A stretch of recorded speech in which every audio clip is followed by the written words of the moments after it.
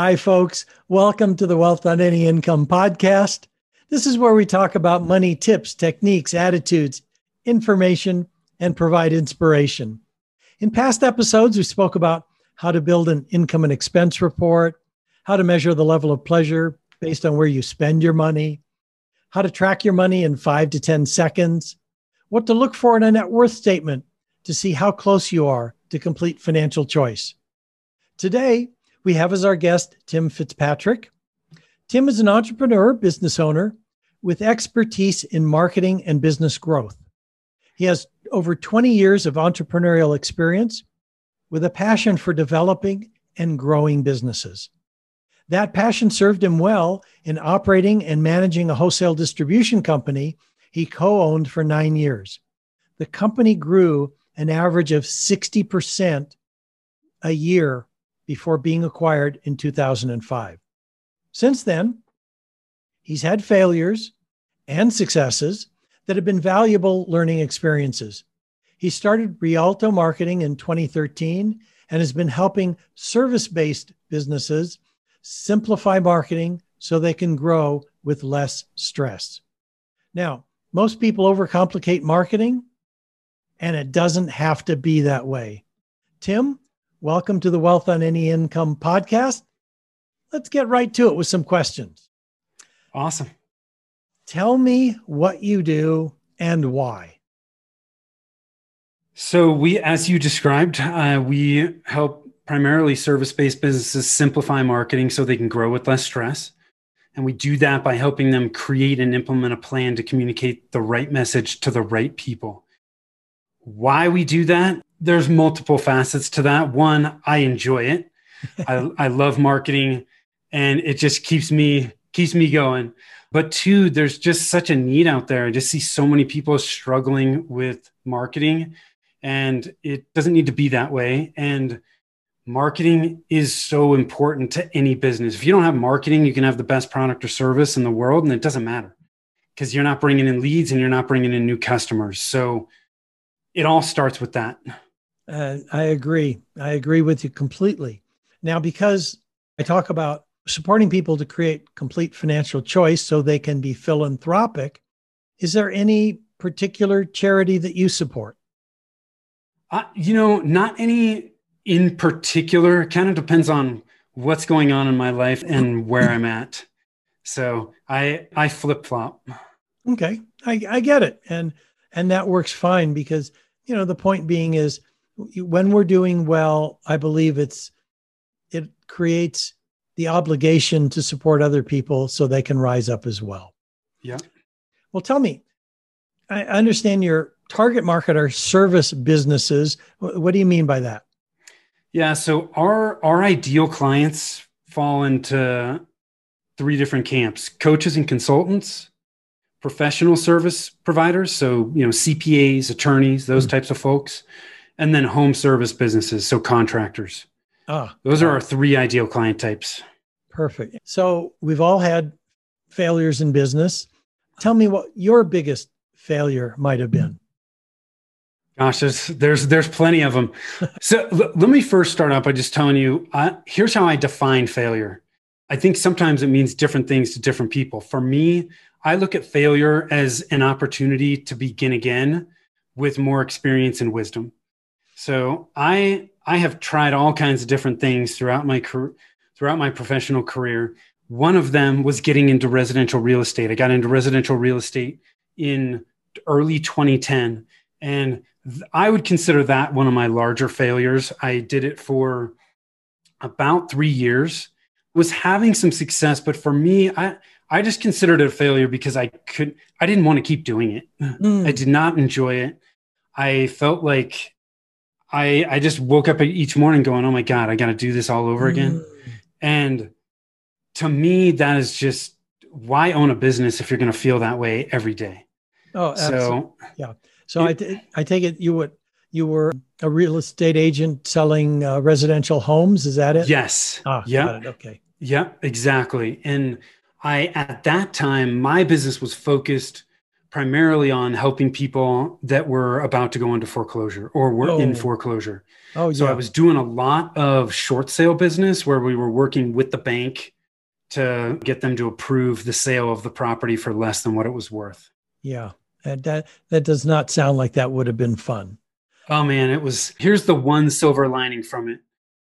I was putting myself outside of my comfort zone virtually every single day. And Hmm. so I got used to putting myself outside of my comfort zone, being uncomfortable. And the more I did that, the larger my comfort zone became. So now one of the things that you said was you recognized it wasn't fun and you didn't want to do it anymore. What would you say was your biggest insight from having been in that business? Uh, a few. One, just if you're going to be successful, I think most people that are successful are constantly putting themselves outside of their comfort zone. You have to constantly be pushing yourself. And that was one of the biggest learning lessons that I took from it. But the other thing too was that was the first business that I was involved in that I didn't really enjoy. And Hmm. so I had never actually thought about it. When I was in the distribution business, it felt like I didn't even work. I loved it. So, I mean, I could spend all kinds of time there. It was a foreign concept to me when I got into real estate. And after a while, I just felt like it was just a grind and I was not enjoying it. So that definitely opened my eyes. And I was like, why continue to beat my head up against the wall? This doesn't make sense. That makes so much sense. And as you said that, I reflected back to last week and my doing some things that I really enjoyed around the real estate that we own. And I was actually playing handyman. Um, I was installing some cabinet latches. I was regrouting a kitchen counter. And it's sort of like, I'm having the time of my life. Now, granted, I don't have to do this. Yeah. I could hire someone else to do this, but I'm having fun and I Yeah. make a lot of money at it. Yeah. So it's the ideal combination. So, well, let's talk more about, the people that you work with. What would you say are their typical feelings or the typical feelings they experience? So when it comes to marketing, I find that most business owners they're just battling information overload. There's so many different marketing channels now. There's so many different tactics.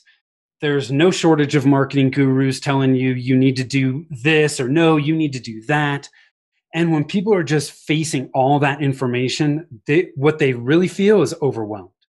Um, some of them feel stuck, but it's somewhere in that realm of I am overwhelmed, I am stuck, I have no idea what the hell to do. Yeah, and it's so funny too because I just got a text message from someone who was telling me that I should have my own Clubhouse channel. I'm saying, you know what? Since I signed up for Clubhouse in January, I have listened to one broadcast. What? And I'm going to have my own channel? No, I don't think so.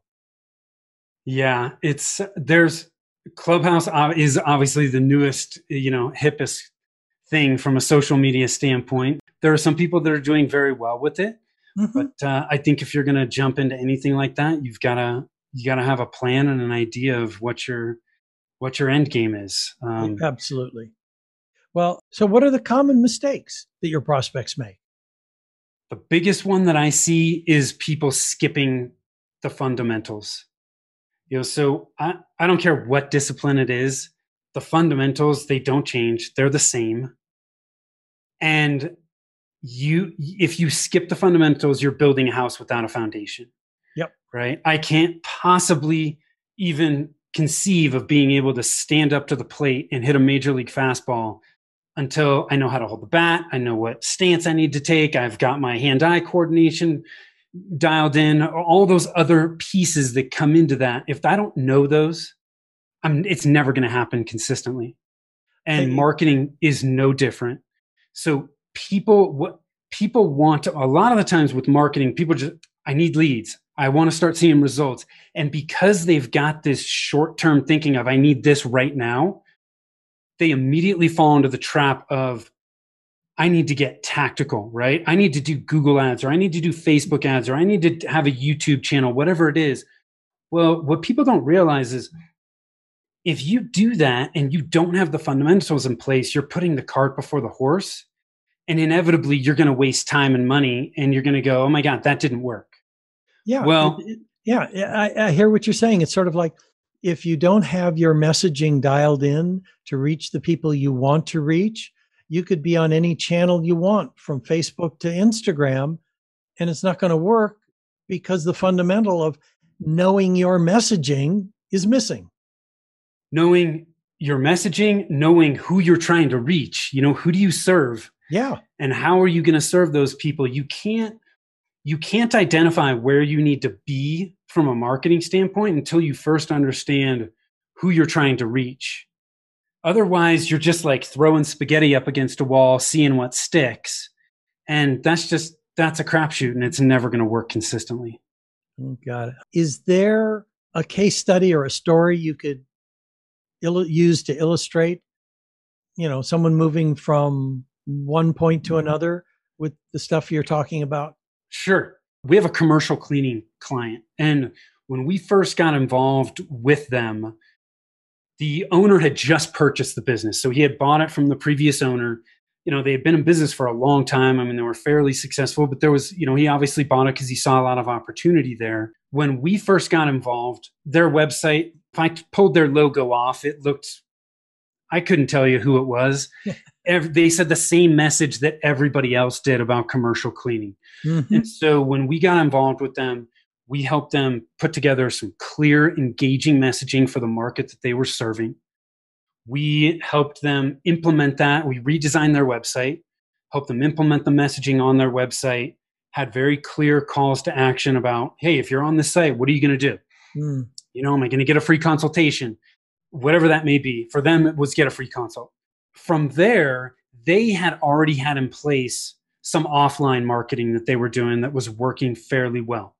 So, they were doing some networking, they were doing some cold outreach, and they had a good referral partner base. So to supplement what we had done with the messaging and their website, we also implemented Google Ads for them. Mm-hmm. And the combination of the things that we did for them and the things that they were doing from an offline standpoint, within the first year of us working with them, the average value of a client for them doubled. And their business grew 57% in that first year. It's, look, I'm not going to tell you that just because we did X, this happened, because there were a lot of moving parts there. But when you have messaging that resonates and makes sense to people and is clear, and it articulates the difference between working with you and someone else, you're naturally going to generate more leads, better leads, and you're going to convert them better. Yeah, well, a 57% increase in a year is substantial. Yeah, it was substantial. It was a lot. What I'd like to do to leave listeners with are two things. One of them is how to get a hold of you. And if there's something that you have to offer, a free resource or something, let me know. Is there? Yeah, absolutely. And I appreciate that. If you like some of the stuff we've talked about, you want to dig more into the fundamentals to make sure you've got those in place, go to our website, rialtomarketing.com. That's RIALTO marketing.com. I put together a landing page just for your listeners. So if they go to rialtomarketing.com/wealth-on-any-income, and I'll give you that link so you can put it in the show notes. Perfect. Thank you. There are free resources for the marketing fundamentals to help them start to get those things in place. And if they start working on it, they hit roadblocks, all they need to do is get a free consultation on our website. Be happy to chat for a few and help you push through those so you can get to where you want to be. That's true. Thank you. Thank you, Tim. And the last question is there something I should have asked you and didn't? And if that's the case, what's the question and what's the answer? Sure.